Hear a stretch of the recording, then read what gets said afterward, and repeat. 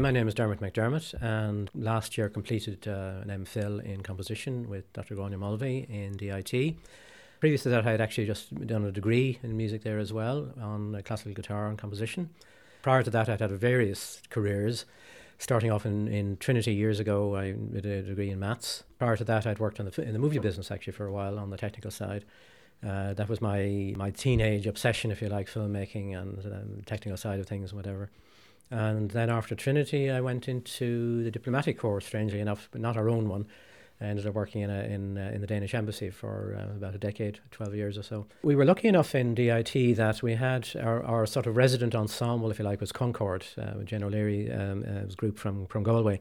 They would come in fairly frequently, a couple of times a year, to workshop pieces for us. It was with that in mind that I scored this piece for flute, clarinet, violin, cello and piano. That would have sit quite nicely with their ensemble. Starting off with the piece, I had absolutely no idea of what the piece was going to be about, how it was going to pan out, whatever. And basically just messing around really on a keyboard. I was messing around and discovering how one could produce various types of clusters. And I discovered by just putting your I'm not a pianist, I have to add. It'll become obvious, I think, when the pieces if you look at the score. But by simply using the flat of your palm on the keyboard, you could play alternate black and white clusters on the keyboard. And I thought, wouldn't it be fun to turn that into a sort of an ostinato right through a piece? So it simply started out with that idea and nothing more really. Also, I started out also with an idea that I wanted to start with a fairly solid and fairly aggressive sort of gesture. Some of the music I'd written before that was quite etheric, peaceful, if you like, slightly minimalist in character maybe. And I decided that this was going to be something a bit more aggressive, even though it had some of the characteristics of minimalism with an ostinato right through the whole piece. And I think it also reflected just simply the mood I happened to be in at the time. It was more of a sort of mad as hell, I'm not going to take this anymore sort of mood. And I think that's reflected in the opening of the piece, which is quite there's quite a distinct opening gesture. One of the things I found when writing the piece was that, as I started it off, it turned out to be sort of crotchet 90. And I thought, oh my God, how am I going to get a 6 or 7 minute piece out of this? It's going to involve an awful lot of notes.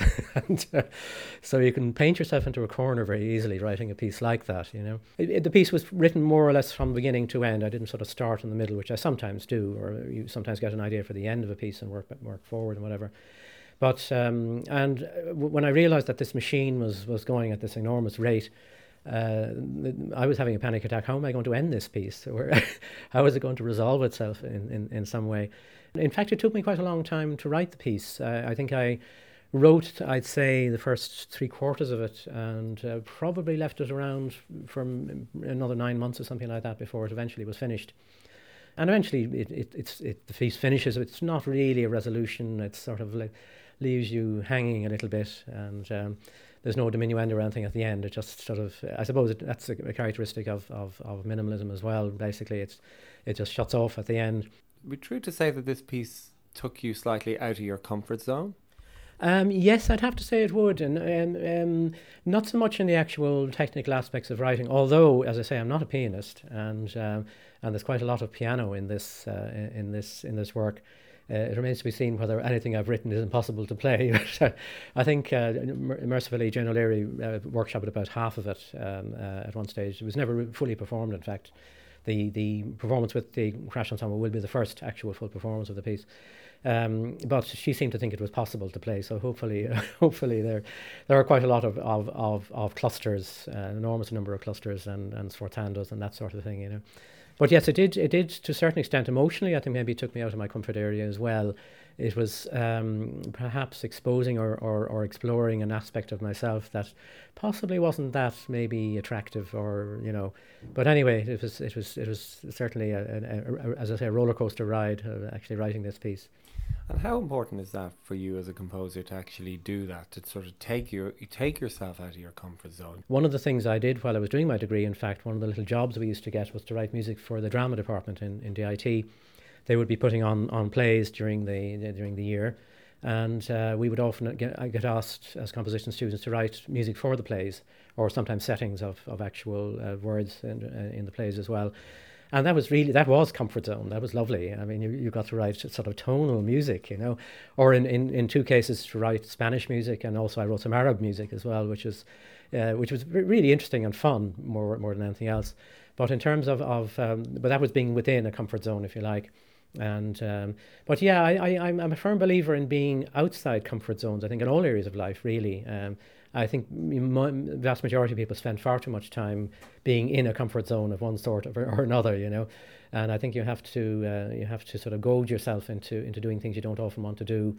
And you know, from various experiences in the past, I did things I really didn't want to do, and learned from those, and you gain in confidence and courage and that kind of thing. That's really necessary as well, you know. So yeah, I think courage is one thing you have to have as a composer as well. You have to sort of be outside the comfort zone, and be outside anybody's comfort zone or everybody's comfort zone, really, you know, and not necessarily conform to received ideas, even what would now be advanced conceived ideas, maybe in contemporary music. You have to sort of find your own furrow and your own path, basically. One of my major interests actually would be early music, in fact, and going back to medieval. I spent some time singing in a small ensemble, the Dublin Waits, as we were known. We sang medieval and early Renaissance music, but again playing the guitar and later on the lute as well. I played quite a lot of early music.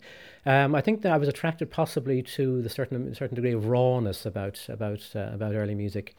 The lack of modern sort of tonal harmony, that sort of thing, and what fascinated me more than anything else, I think, were the timbres involved.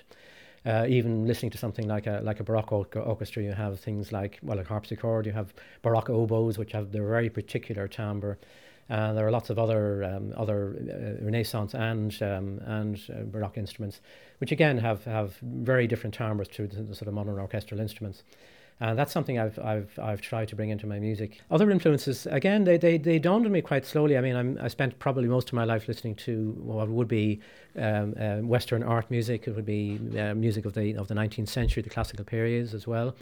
And I sort of moved on from that, if you like. You know, I went through my Wagner period. I went through my Mahler period. We all do.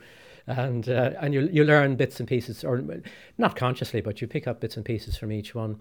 I don't write music, or I don't attempt to write music which has a sort of an intellectual basis, or even though I studied maths, I have never really been tempted to use mathematical formulae just as a basis of a piece. And it's possibly one way into a piece or into writing a piece, but it doesn't hold very much interest for me, really. And so, but it's a question of, as I say, it's a very difficult thing to define how it arrives as you're writing a piece, or it doesn't, kind of thing. Some of my pieces are not really, couldn't be described as emotional anyway, but some of them are, sort of thing. But it's an important aspect, I think, that you have to find, or just allow parts of yourself to find themselves in the music. It is a very mysterious thing, you know. You sometimes listen to a piece and think, did I really write that, or where did that really come from, whatever, you know. It's just a question of being open, I think, open to, I suppose, having channels to your own conscious mind, I suppose, is the most important thing. But how one opens them, or how one actually gets material from them, that's very mysterious and very difficult to say.